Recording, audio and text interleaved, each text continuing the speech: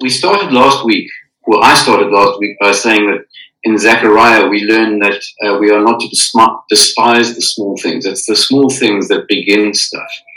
And I think the picture of the avalanche is amazing. It's the whole thing of it just takes 1 degree difference, one of many degrees to make a difference to the whole way in which the world is.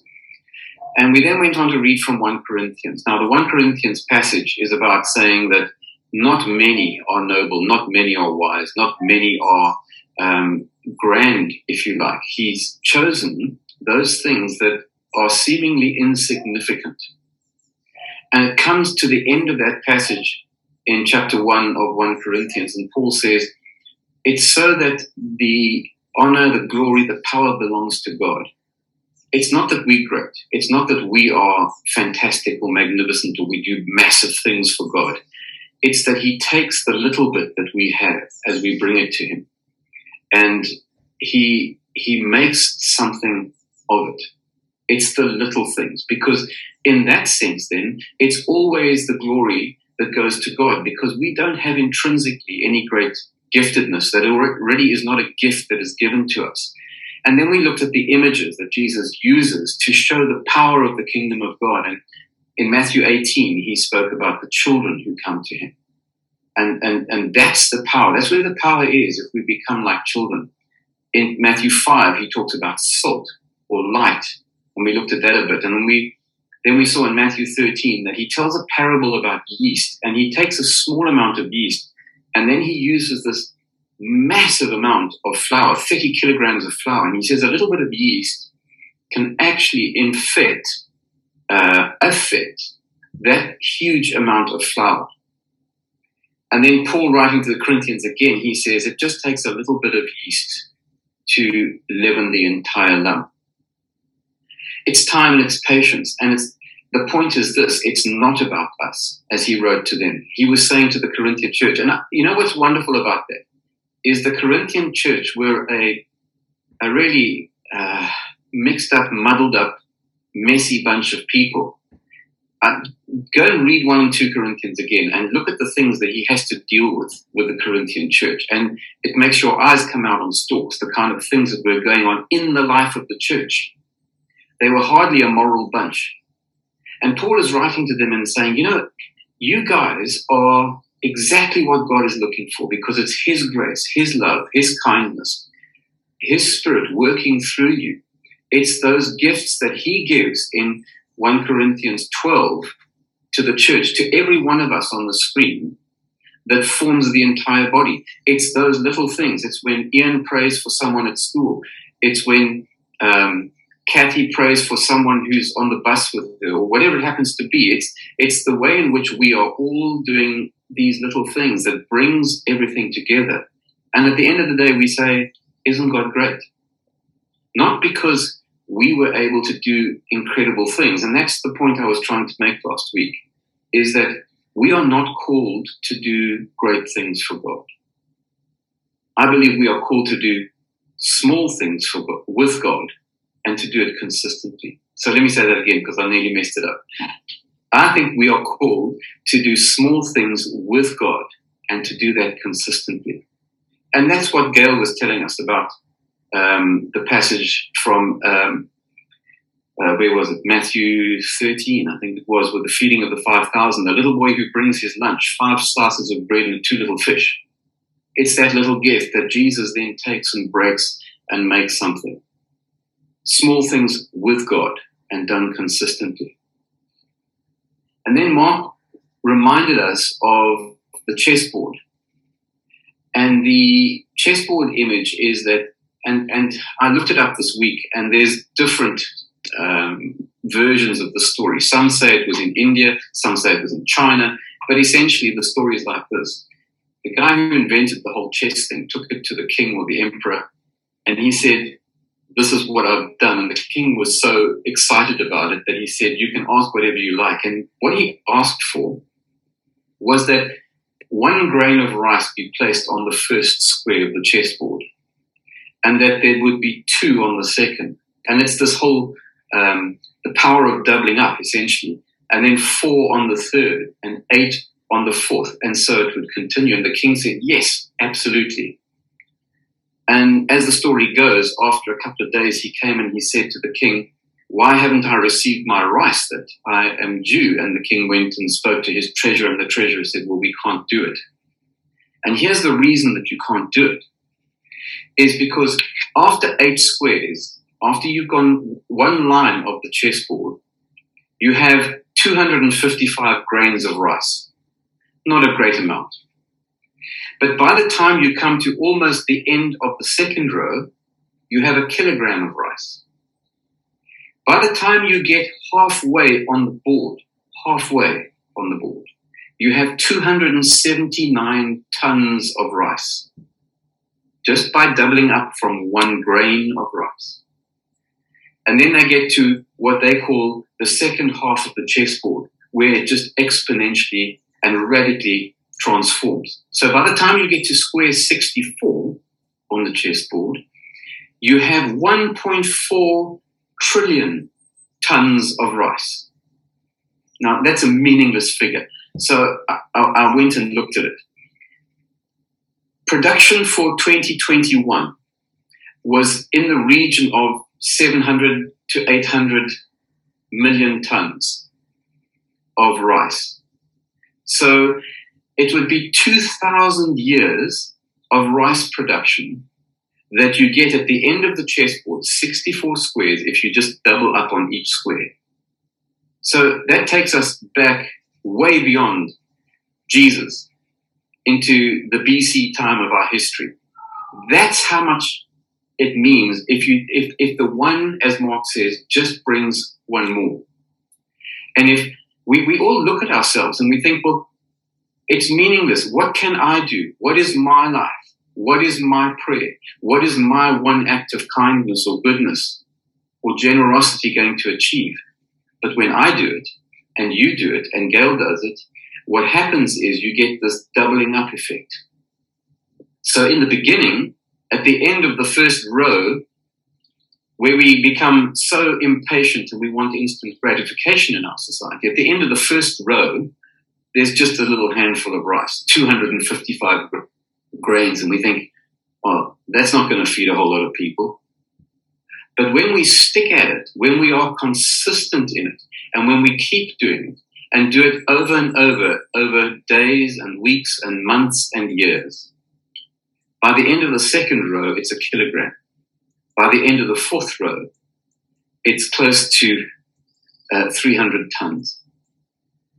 Now, this whole thing of being consistent, of doing it over and over again, I've been reflecting over the last 3 or 4 months on the whole thing of practicing things and patterns and repetition. We think of music.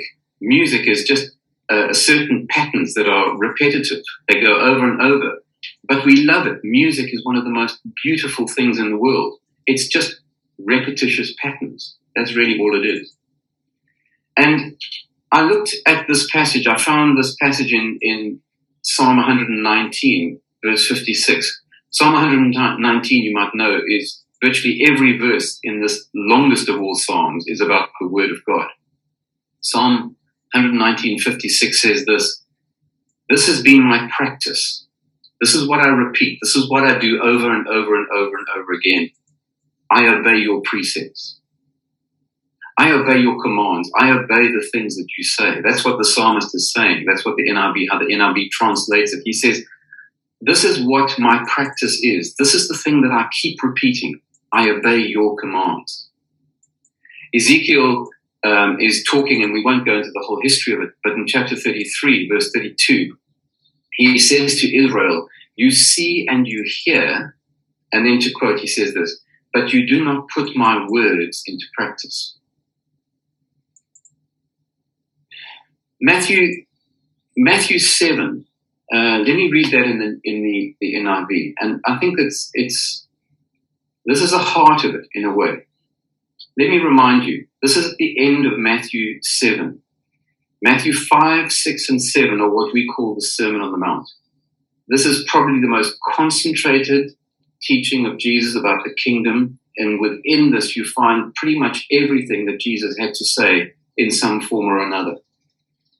After he's spoken all these things to the people, this is the story that he tells. And then the sermon is concluded with the end of the story.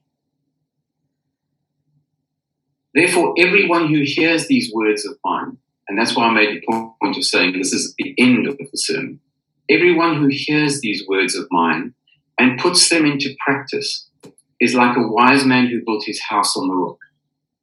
The rain came down, the streams rose, and the winds blew and beat against that house, yet it did not fall, because it had its foundation on the rock.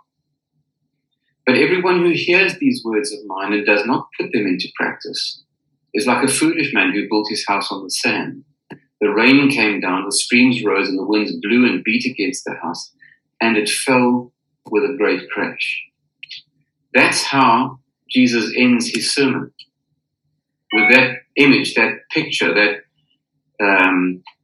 sort of powerful summing up and saying, when you hear things, when you see them, you ought to be doing it. And Paul grabs this and he understands this. And as he writes to the Philippians, we know this passage exceptionally well at the end of Philippians, because we quote, rejoice in the Lord always. And again, I say rejoice. And then we quote all of that stuff. The end of that little passage about being anxious for nothing, praying, the peace of God, whatever is true, good, lovely, let your mind dwell on these things. He then says this: the things you have learned and received and heard and seen in me. So he hammers it home. You've learned it, you've received it, you've heard it, you've seen it in me. Practice these things, and the God of peace shall be with you. Paul is aware that it's not something that just is done once and then we leave it. We continue to practice these things, whatever is true and right and just and pure. We practice that stuff. The spiritual disciplines are us learning how to practice our reading, our prayer. In our small group on a Wednesday night, we, towards the end of last year, we made a commitment that we would, we chose one thing that we were going to pray intensively about, each of us individually. We holding each other accountable to be kind once a week. We're holding each other accountable to be generous once a week. Now that doesn't seem to be massive, but if we do it over 52 weeks, then something significant is beginning to happen. And that's the point from last week and what I wanted to expand this week and to say, it's not about the small thing in and of itself. Yes, God is in those things and he takes them and he breaks them and he makes them bigger.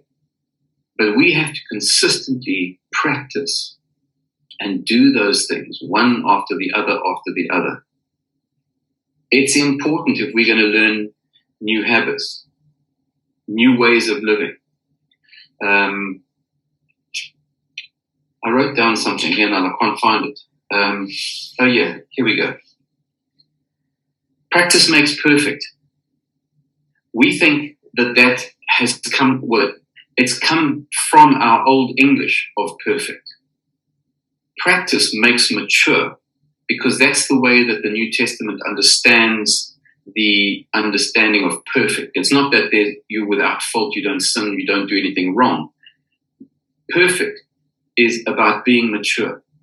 Practice makes us mature. It brings us to a place where we're living out the things that we have heard and seen in others and what God has spoken to us. We are living out the Word of God. And that brings me back to what Marnie read for us earlier on. He said, Jesus' mom says to him, they've got no wine. And he said, so? Essentially, he said, so? And then she turns to the servants and she says, whatever he says to you, do it. And I think the challenge for us constantly isn't that we don't know that we ought to be kind or that we ought to be caring for people or we ought to be praying or reading. I think when we read the Sermon on the Mount, there is a clarity, even if we grapple with what it means. It's about the doing of it. And when these servants do what Jesus tells them, the water is turned into wine. I think that when we look at the small things, when we take those often repeated small things that we do, what is happening somewhere in there, and I can't tell you explicitly, but I know this to be true, that at some point along that continuum, it's like the avalanche. There is potential energy stored there, and the rain comes, and at some point, you can't tell when or how or exactly when it's going to happen, but then suddenly it all slips down. And in the same way, we come with just the small things, these small things that matter so much, because at some point, there's a shift, there's a newness, there's an energy, there's a life that comes, because God takes those 5 little pieces of bread and that 2 fish, and he blesses it and he breaks it and multiplies it. So essentially, it's just an enlargement of what we spoke on last week, but it's an encouragement for us, because this is what we can all do. There's nothing in this that we cannot actually, all of us, do on a regular basis.